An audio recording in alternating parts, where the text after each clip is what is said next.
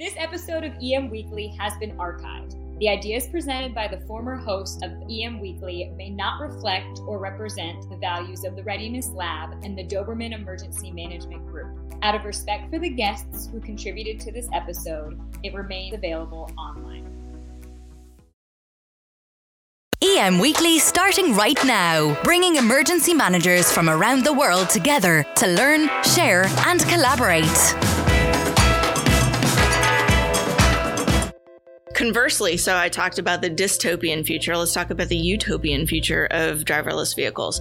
If I can essentially swarm these vehicles so I can pace them inches apart, bumper to bumper, I can fit more cars on a road, which means I can evacuate more people faster, safely.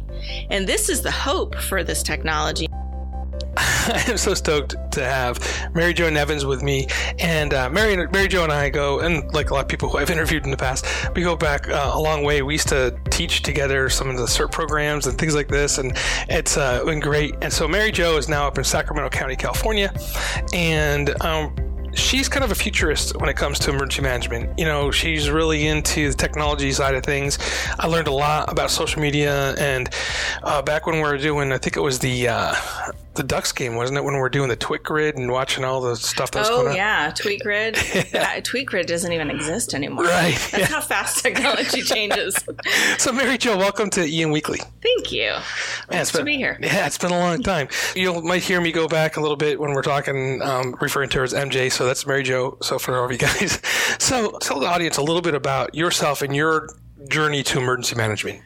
So I didn't even know emergency management existed as a career field until about 2005 when I was working for the city of Anaheim. And as a management intern, I got thrown the city's hazard mitigation plan and been told basically complete this in about 6 months. And through that process, I got to meet all sorts of individuals at the county, at the city, and just really started to understand what emergency management was even about. And so the first time that I ran into you was in the 2007 fires over in Santiago Canyon. So that was my first day on the job as an emergency manager working with Ellen at the city. And I had come over from so I had a weird squirrely, I started as a lifeguard of all things, but weird squirrely road through the city. And I had left human resources and gone over to emergency management because there had been some previous incidents where I had helped out. So in 2005, I think, there were some fires, but also the Prado Dam had a little bit of an issue. And I had just finished the hazard mitigation plan, so I was aware of the maps and all the other stuff, and they threw me in essentially the management department operations center, although I had no idea it was called that at the time. And that's when I got to meet Ellen. So a position opened up in 2007, and she took me to the fire camp.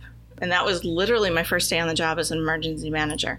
Look at this, everybody. The first day on the job as an emergency manager, and she meets the governor of the state of California. At the time, it was Arnold Schwarzenegger, because he was out giving the tour. He was. Actually, I think that's why we went there, is to go meet him. I thought, oh, this job field is kind of awesome. I get to meet celebrities on a regular basis. So, yeah, not so much. So that's kind of cool. And then you got involved with the volunteer management side of things. I did. So when I was a lifeguard, I ran a huge program of aquatic staff and volunteers and worked in recreation. And recreation, you do everything with no money. And so running a volunteer program seemed normal to me, to run a group of people who are interested in a topic with very little funding, although Anaheim had pretty decent funding through UASI, thankfully. But I had experience running volunteer programs, working with folks through recreation, and it just seemed a normal fit to make that transition through CERT and emergency management. And that's really where I learned a lot of the basics. All right. So how did you get into technology? Well, it was because of CERT. I think you and I and Stacy Gerlich taught a class, and she was all enamored at the fact that I use this thing called QR codes. And we created a choose your own adventure exercise for the CERT folks using QR codes, and we made little videos and had them go to physical locations in a building, go find this QR code, scan it, watch the video, and make a decision on what to do next. And Everybody loved it. Yes. Well, with that came an interest in social media, mostly because I wanted to recruit volunteers. And social media is pretty new at the time, right? Social media was incredibly new at the time, specifically for government agencies to use them. It was really about posting what you ate for breakfast. Right. And in a lack of understanding PIO kind of world, I knew it was a way around the media. I wasn't getting my press releases to get any traction. We weren't getting enough people signing up for classes. And I thought, this is a free opportunity to advertise our training to the local community. And to some extent, it worked. It almost worked a little too well, because when Anaheim started having some fires, and what happens after a disaster or during a disaster, people crave information and they go to those social media sources. So as soon as there was a realization that our CERT page or whatever was posting information, it grew, and it grew larger than the city's account at the time with followers. And so we had to make some adjustments with how information flowed, and I was really careful to talk with our PIOs, but my interest kept growing. And after Hurricane Sandy, I realized that people, and even before Hurricane Sandy, that people are going to rely on social media for information to help themselves out, to help each other out, because people shared information to help one another out, where the resources were, where gas was located, but also that it was something that we couldn't ignore. And Craig Fugate had a huge role in that too, in expressing that government needs to be transparent, and social media is one way to achieve that. I think, if I remember correctly, the Moore City, Oklahoma tornado was one of the... I think Joplin. Oh, Joplin, you're right. Joplin. Yeah, thank you. Yeah, I remember it was one of those tornadoes. And they had a group of volunteers that, again, volunteers will fill a void, will fill a need. If we haven't planned for it or thought about it as emergency managers, folks will coordinate. We saw this in Harvey with the Zello app. Yeah, Zello. People will find that niche and they will fill it. And in Joplin, they filled it with Google Sheets and Google Forms to coordinate volunteer activities, boots on the ground volunteer activities that were just surging into their location. And volunteers put some coordinated effort into that. And it grew into its own little way of tracking and monitoring volunteers, just like Zello has turned into a new communication feature for the Cajun Navy and other volunteers. Right. I did actually an episode on the Zello app with the Zello CEO, and it was amazing of how that turned into that, quickly. Well, people will adapt the tools that they know and have access to, usually the ones that are free, but that allow them to communicate and coordinate with other people who like-mindedly want to help other people. And you put that together with somebody with some energy, some force to be reckoned with, and now you've got a team. That kind of how Team Rubicon kind of grew from a couple people, right? So these are things that we shouldn't ignore in emergency management, and we shouldn't ignore these technological developments that lead us to new places. And if we're not imagining what can happen 10, 15, 30, 50, 90 years from now, we can imagine what can happen climactically in weather and those kinds of things, but are we imagining what can change technologically when a technological year is a couple of months? Right, it's crazy. I mean, Apple just released a new phone a couple of weeks ago, and they're already thinking about the next product 5 years from now. Forget what they're even going to offer next year. Right. And I'm sure all the other technology companies are thinking similarly. Well, think about the AED, right? Back when I started in 1988 as a in the field, you wouldn't think of that big, huge AED, or it was a defibrillator with a phone attached to it that you had to carry up, and it was super heavy. That would be something that's smaller than a laptop in some cases that everybody has access to. And so, just think about those technological advances, Well, and I just remember when the technology became available to the public for AEDs, the public access defibrillation trials, or the PAD getting access. And the city was very interested in installing an AED on every floor of City Hall. And I looked around and I said, well, best practices, what about my lifeguard program? These are kids I should say young adults, who have the potential of actually rescuing an individual from the water and saving their life. And you're telling me that somebody on the 4th floor of City Hall gets an AED, but this pool does not. Fortunately, a captain at the fire department heard me and provided some AEDs to the pools during the summer, and they were the backup AEDs for the fire department. Right. But it took me basically putting it in legal terms. You're setting a new best practice standard in the city and not giving me access to it. Right. And I've fought that battle with each of these different technology implementations. You know, you gave me access to social media to communicate with volunteers, and now this is how I see the public using it. How are we going to change? And how are we going to change and adapt to the next technological advancement is what I ask of all emergency managers. So in 2000, I think it was like 2009, 2010, somewhere around there, you kind of became the county of Orange's, go-to person when it comes to social media and stuff like that. How did you transition how did you get to that point? At that point in time, I was so personally interested in it. I invested a lot of my personal time in learning about it. Not so I could be some countywide expert or anything like that. In fact, I really don't believe experts exist. I learn so much still about social media from other people. It's ridiculous. But every morning when I got up and walked on the treadmill, I would read TechCrunch and Mashable and had an app that would basically feed me these stories. And I would spend about an hour just reading there was a statistic. What did they say? All statistics are made up. 97.5% of all statistics. Sure. But there was some statistic I had read that basically equated the number of hours you spend on something as equivalent to a master's degree or a PhD degree.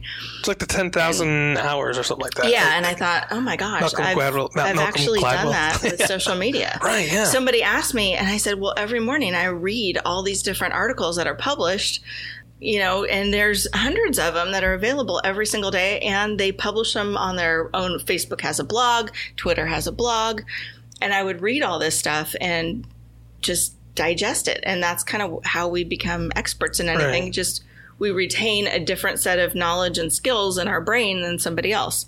And so when people would ask a question and I could answer it, it wasn't that I was some expert. It's just that I happened to have this knowledge and retained it. Right.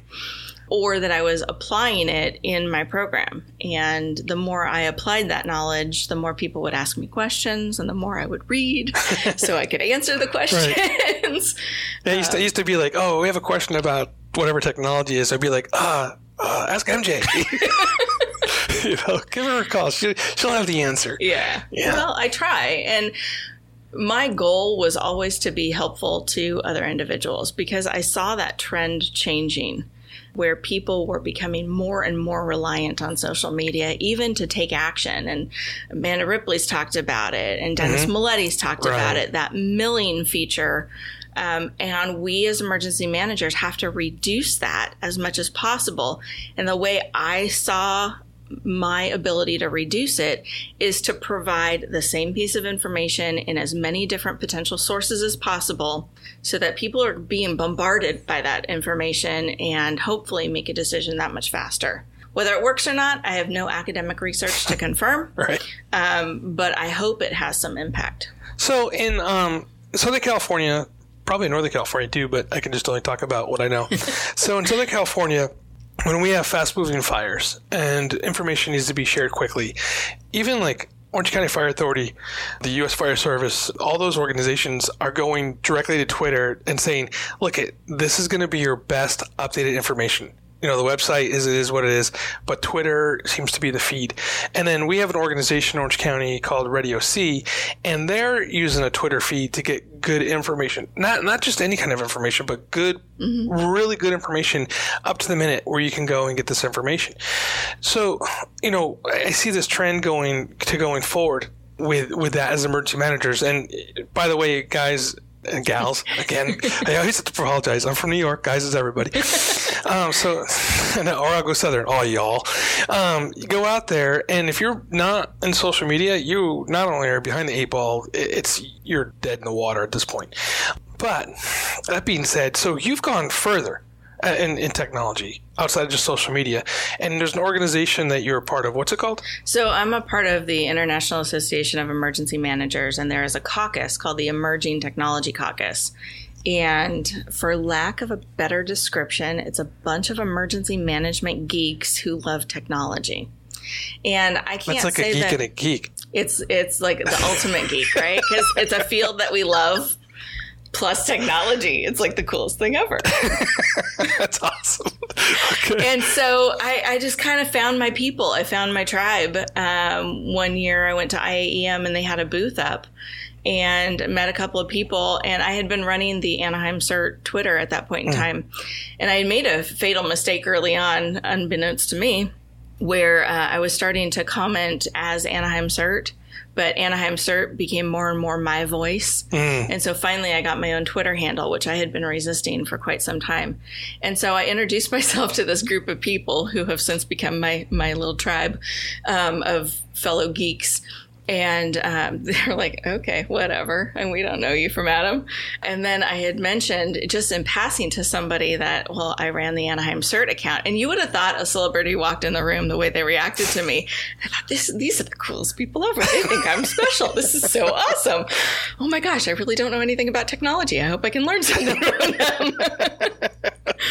And so I just had an interest. And so I found the people who also had that interest. And so I don't have to know everything about technology, but I know somebody who does. Right. And that's been my philosophy of, I want to learn certain things.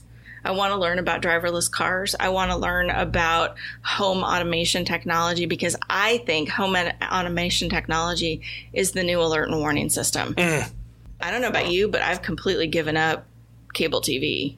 I only have cable because it provides me internet access. That's what I have too, yeah. And so I stream everything. Senator Thune has a bill, I forget what number it is right now, but he has a bill out that essentially will study the impact of pushing CAP iPause alert technology to streaming devices. Kind of go back on that, and there's interesting, and I don't know what bill it is, but I know they're talking about cable companies not wanting iPause to go across their feed. Do you know anything about that? I don't. Oh, okay. I don't know if that's part of the net neutrality stuff or something else, but the Senate bill would only study the issue. It wouldn't require it as of yet, and I believe that would still potentially be controlled by the FCC.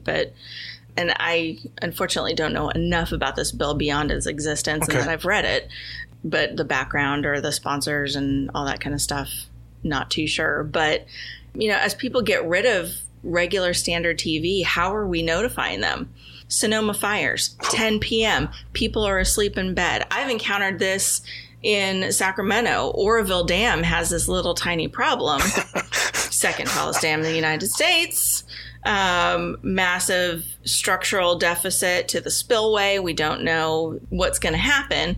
And start alerting people. And it got later and later into the evening hours that we were trying to contact people. And 10 o'clock news ends.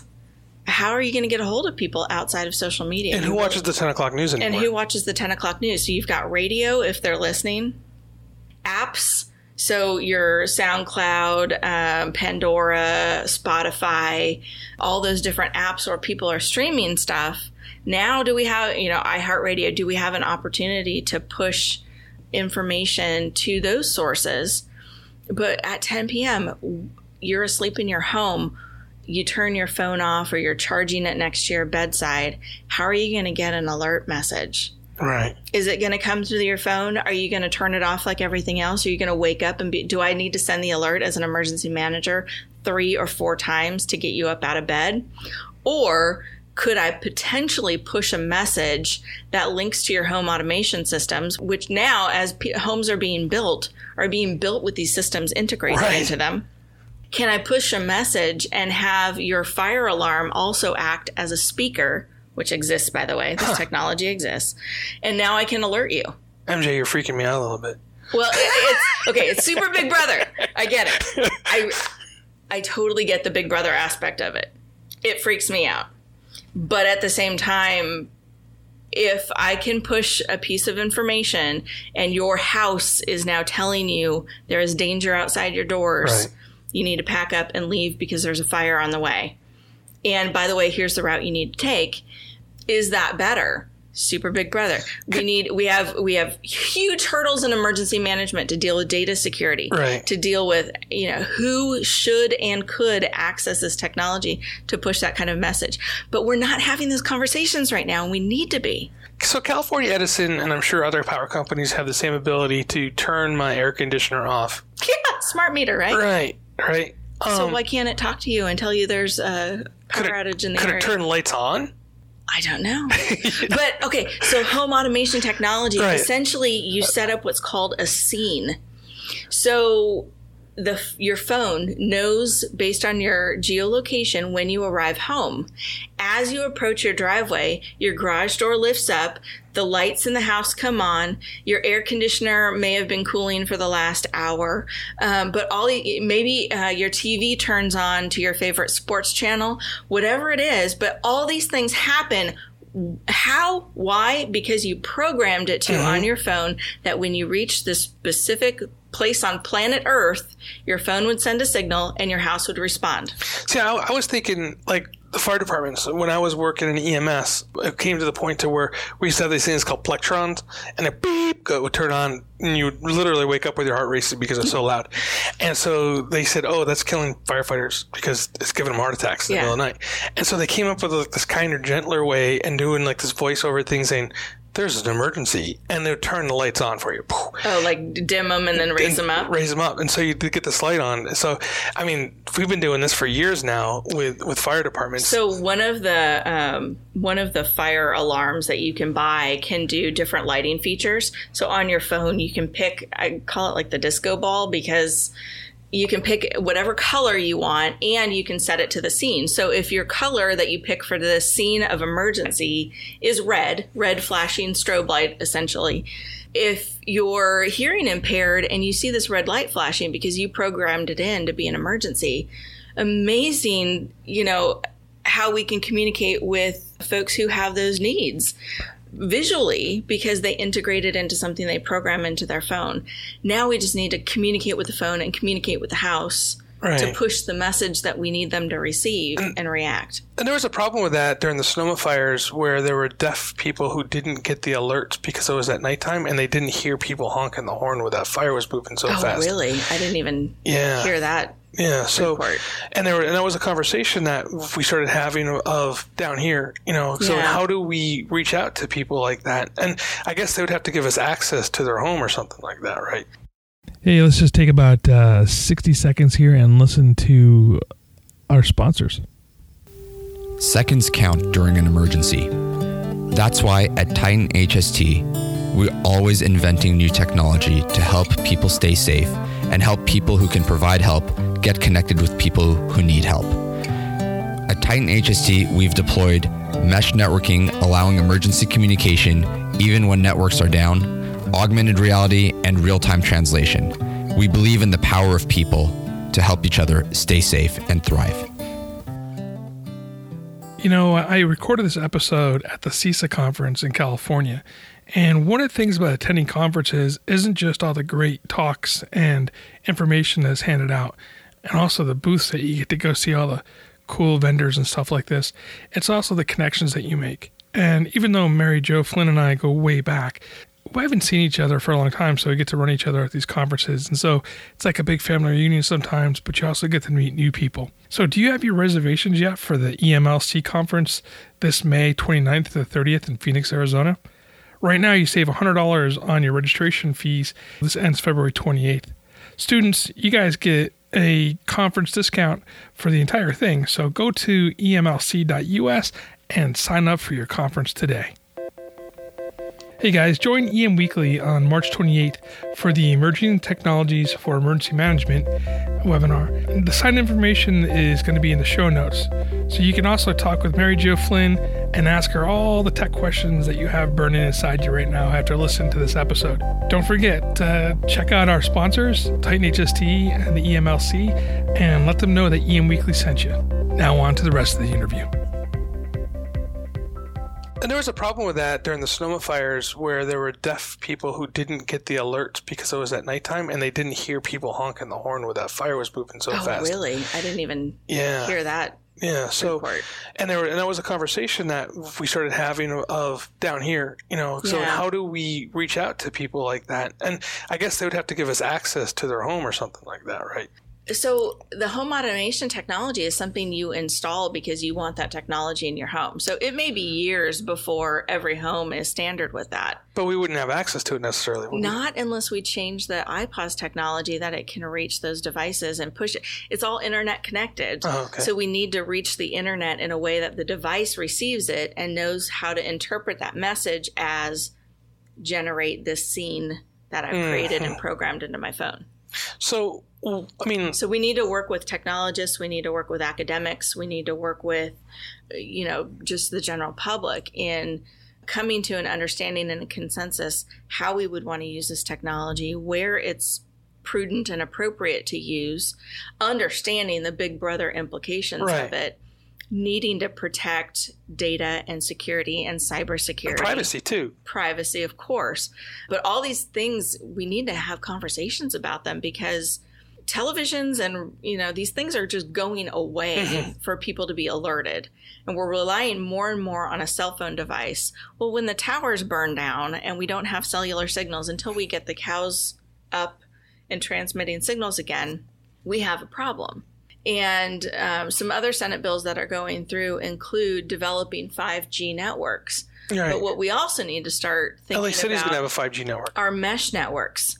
So essentially, it's a repeater network, but of cell phones and technology instead of radio signals like we would go to a repeater on a hilltop.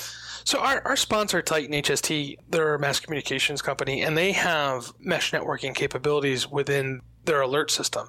And Vic is really, talks about it a lot and kind of gets into it. And I had no clue, really what he was discussing. I had to ask him 3 times, what exactly is the mesh network, Nick? Vic, it's essentially radio repeaters. Right, yeah. But for cellular technology, other kind of stuff. It's bouncing a signal from point A to point B, and if point A is lost, now I can reroute it through point Z or Y and still get to point B, but I've now rerouted that. And electric companies do this all the time in rerouting their transmission flows when there's an outage or a line down or whatever. And they can isolate that and get it to a small little locus. I remember back 2005. I'm sounding old. More than a decade ago, Todd. Right. We were talking about doing, you guys out there that are techie people, you're going to kill me. I think they're called nodes. And we're looking at doing nodes on top of power poles. So Anaheim actually installed a bunch of Wi-Fi. And they had fiber that they had invested in early on. And we want to do that countywide. That was the idea. Yeah.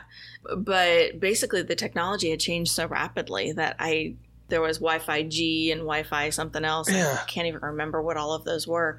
But they were actually installed and usable by the police force to do their reports and that kind of thing. Yeah, right. And the fire department. And I think part of that infrastructure was how they were going to get the traffic signaling for lights and sirens. And Right. So those infrastructure developments were put in place, but now we're getting to a place where cars may not even potentially have steering wheels one day. Okay. So this is a great segue. So you have... It's my fear. Yes. Yeah. So you have a speech that you're going to be doing. And by the way, everybody, we're here at the CISA conference, and you're going to hear that I've interviewed a few people here at the conference this week. And MJ is one of the presenters, and she's talking about evacuating the driverless car. Evacuating the driverless car. So we had a good conversation about that. We're talking about all the debris and dust after earthquakes. And then it got me thinking about when I was a kid, when the Mount St. Helens went off and it actually blackened the sun. Yeah. So yeah, I could see the problem there. Or any major wildfire. Right. The last one that I remember that was really bad happened in Riverside, and I remember ash raining down in Orange County, coating our cars. Well, right now, it's my understanding, and I'm sure some technologist is going to say, well, that's not the way it works. So I am happy to learn new information all the time, and if I've got it wrong, I will eat my words, and let's go with that. But It's my understanding of how LiDAR systems work. The sensors have to be clean. So in a major wildfire, nothing is clean. Firefighters are not clean. The trucks aren't clean. There's dirt, there's dust, there's debris, and most certainly there's ash everywhere immediately adjacent to a major wildfire. So if we can't keep the sensors clean, how can we perceive the roadway? If the roadway is not clear and you rely on a visual indicator of that clean, pretty white or yellow stripe down the center, how can we move cars? If cellular technology they're dependent on cellular technology. If we're burning through cell towers in a major wildfire, how can we move that car? And now we potentially have created additional problems where people are buying them either as luxury vehicles to hang out and let somebody else do the driving, or as replacement transportation for public transportation. Because typically they would use, and they have the means to buy it. So now we're also getting into an element where either people will have the means or not have the means to evacuate, especially if we are moving people out of public transportation into single cars. What's happening to public transportation infrastructure that we as emergency managers rely on to move groups of people in evacuations? Will they exist? Will we have access to those resources? I don't know. But you look at these systems, and to truly have the kind of car that's predicted to be in the future that is 100% autonomous, completely controlled, can work in different weather and environmental conditions. Right now, they work in blue sky environments on perfect 72-degree days.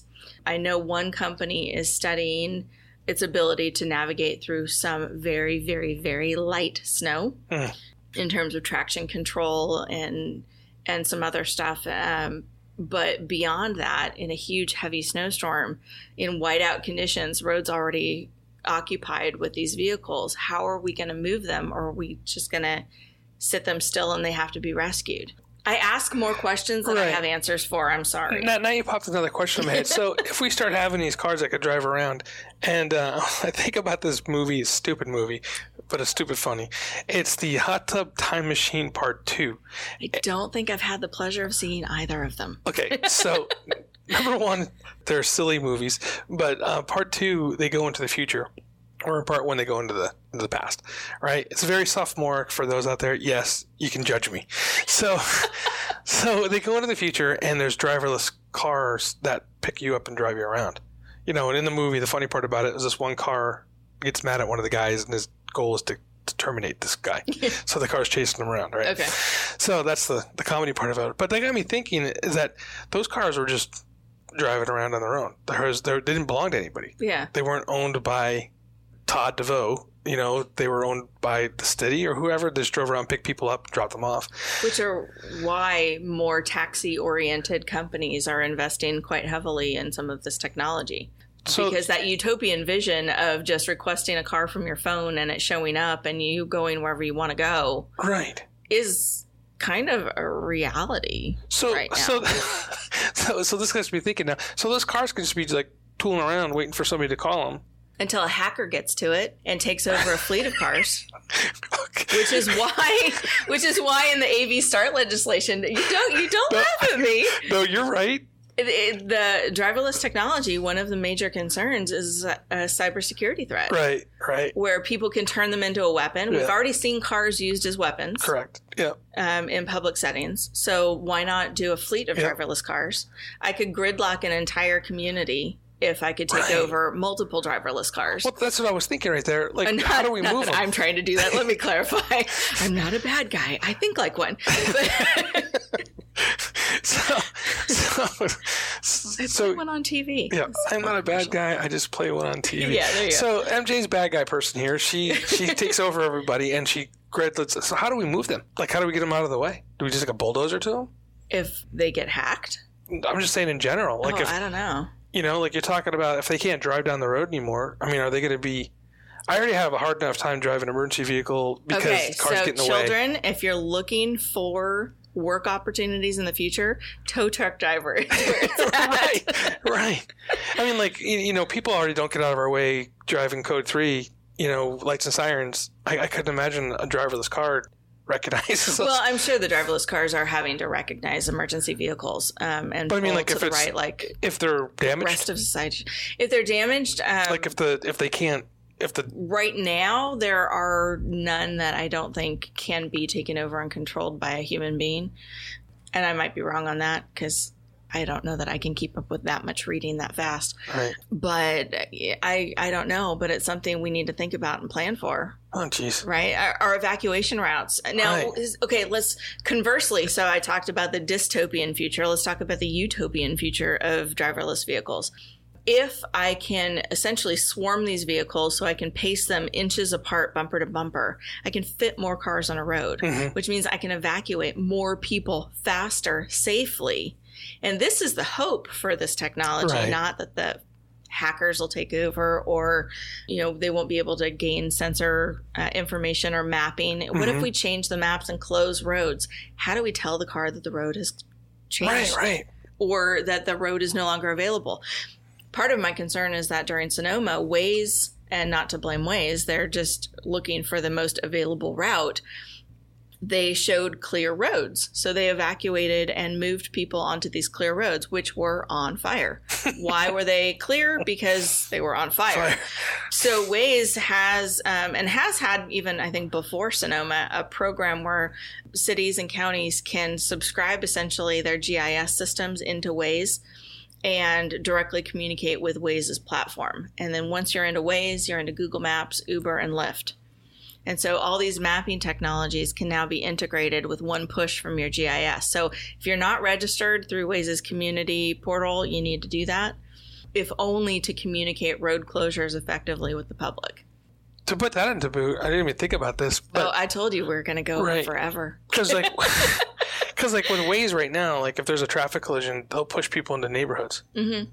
So I could imagine trying to get out of your neighborhood. So we're going to have to communicate with Waze if we're trying to get people out of that neighborhood, or we're routing them into an area where it could be dangerous or they shouldn't be, or Right. it's going to get so congested that we slow or stop evacuations.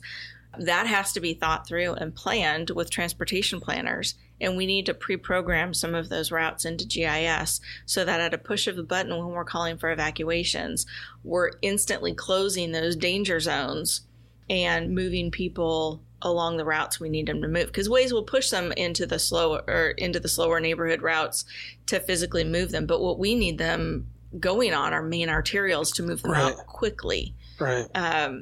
In large groups, and only main arterials can handle that volume, not a neighborhood street. And what if we do counterflow? I mean, will Waze understand that? I don't know. So far, I haven't, other than subscribing to that and getting our GIS on board. Yeah. I admit, gone through their training. I'm looking forward to it. So I don't know about contraflow or how it would work, but it's certainly something that would be interesting for communities who use that. No kidding. So everybody, we're walking out of here with a whole bunch of questions. So. Yeah, I bring up far more questions than I have answers to, but I think it's important that we think about what these potential futures could be, and we start talking about what we can do to mitigate those issues now so that we're living the future we expect and not get hit with these unexpected consequences because everybody adopts this particular technology and we're kind of like, huh? Right. And back to the utopian side of things, the trucking technology, the long haul trucking, if we were to pre-stage stockpiles ready to go and an autonomous vehicle could come, hitch, and pull that load into an area or a community that needs those resources and supplies. And then we're really talking about having to coordinate transportation providers in the last couple of miles Right. to move those goods and resources. So now we can have major staging sites that are safely outside of a dangerous area and be able to transport goods more easily. And this is the vision of the highway system back 1950s. Yeah. Yeah. So now we're just doing it autonomously Right. if we do it correctly. So that's And definitely if- Eisenhower's Yeah. interstate system just on steroids. Yeah, Or why not? Or automated. Or automated. And if we can move stuff last mile, hopefully we could get stuff to people faster and move goods more efficiently into areas that need it. So, even automated picking and loading of of trucks. Who knows the potential? I mean, we have drones already, and everybody's used to the drones. I mean, obviously we had them for combat, but they're being used for other things as well now. Predator drones that are not small, you know, but they changed their name from Predator to something else on the civilian side. I forget what they're called. Non-Predator drones. So they have them flying around already doing traffic surveys, things like this. They're being used commercially already. I mean, you know, you can buy one over at your local Fry's and fly them around and take wedding pictures. You know, so people are used to those automated. You know, you just put some buttons in and the GPS flies them around and does whatever you want to do with them. There's even drones that you can purchase that will, if you wear a watch, will follow you. You know, like a little dog or something, right? Or depending on the sensor package you put on it, you could put a FLIR package on it and see different stuff than if it was just a camera package. You could put another sensor on it that can fly into an area that potentially has a hazmat issue. Right. That's what I was going to talk about, the hazmat issues. Yeah, well, I wish I had more information on hazmat stuff, but I hear the hazmat people really like these things. Yeah, and I was thinking, well, if you have vehicles that can go into the hazmat area and really do the sensors and stuff, you're going to less likely to have people get injured or killed, you know? That's really kind of cool. So it has the potential to save lives, but we also have to think about the dire consequences and plan for the consequences of not properly talking about emergency management needs as the infrastructure is changing. So we need to be talking with our community planners. We need to be talking with our transportation partners. And not just from a standpoint of all these dire consequences will happen or this big brother stuff is happening, but we need to have those conversations to plan together for these particular futures that could impact us positively or negatively, depending on how we take those conversations and how we build the infrastructure so that people can enjoy their toys and enjoy their stuff. Believe me, if I could have a car tote me around, other than I get motion sickness, it would be an interesting thing to not have to deal with the stress of commuting, or to know that commuting is moving faster. It's, you know, Walt Disney's utopia of the people mover. Right. But now we're living it. And are we properly planning for it is my only concern. Are we taking those considerations into effect? As people became reliant on social media as a communication methodology, I am fearful that they will become reliant upon a vehicle that drives itself and not be able to get out of a dangerous area that they need to get out of quickly. Right. Wow. It's crazy. Well, MJ, we're coming close to the end here. I could talk with you all night long about this. So if somebody was interested in getting a hold of you, how could they find you? Sacramento County Office of Emergency Services or LinkedIn. The Twitter account for Sacramento is Sacramento OES. I tend to respond to Twitter faster than I do email. Okay. Sad to say. Email is flynn.sacoes.org. And for those of you that are driving or your pencil's not sharp, we'll definitely have that information on the show notes, and you can find those at emweekly.com or any listening platform that you're using. It will be in the show notes there as well. So go ahead and click on there and contact MJ if you're looking for more information on this scary but cool topic of the future. So, toughest question of the day. What book, books, or publication do you recommend to an emergency manager to read? Ooh, so all of the books on your previous episodes that I wrote about or that are in the Facebook emergency management group, I have tried to get my hands on. Right now, I'm listening to The Coddling of the American Mind, which has some political connotations and overtones to it that, you know, depending on which side you're on, you may or may not like. But it basically talks about the safe spaces in American education institutions. And how that psychologically has changed a generation's thinking. Sure. And I try and look at it from an emergency management perspective of if the way we're educating people, the way people are looking at societal relationships and how things happen and whether or not they feel in danger based on spoken words or actual actions, we talk about dangerous stuff in our business. And if it's not considered safe, how does that impact our language that we use in talking about disaster and preparing and mitigating risk? Right. So I'm reading that book with an open mind, thinking how it impacts us professionally.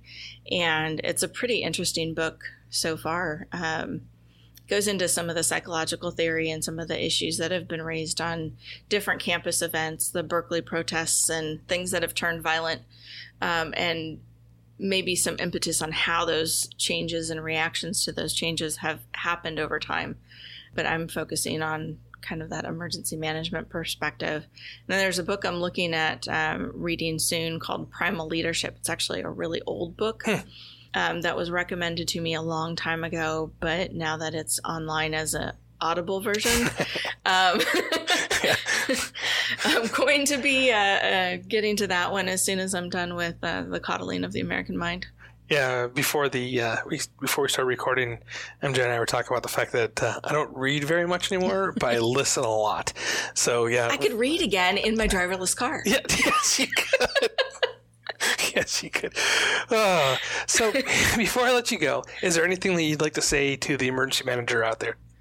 You need to start looking at what technologies are coming to your community. Whether you like technology or not, there are things on our doorstep that are happening, and get familiar with them and work with your agencies to learn about them and how, is your elected official advocating to bring testing of driverless cars to your community? If so, you need to know about it. Right.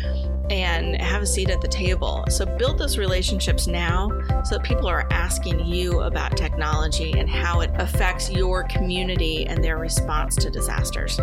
Awesome. Well, MJ, it's great seeing you again. We got to do this again more than 3 more years later on. Yeah.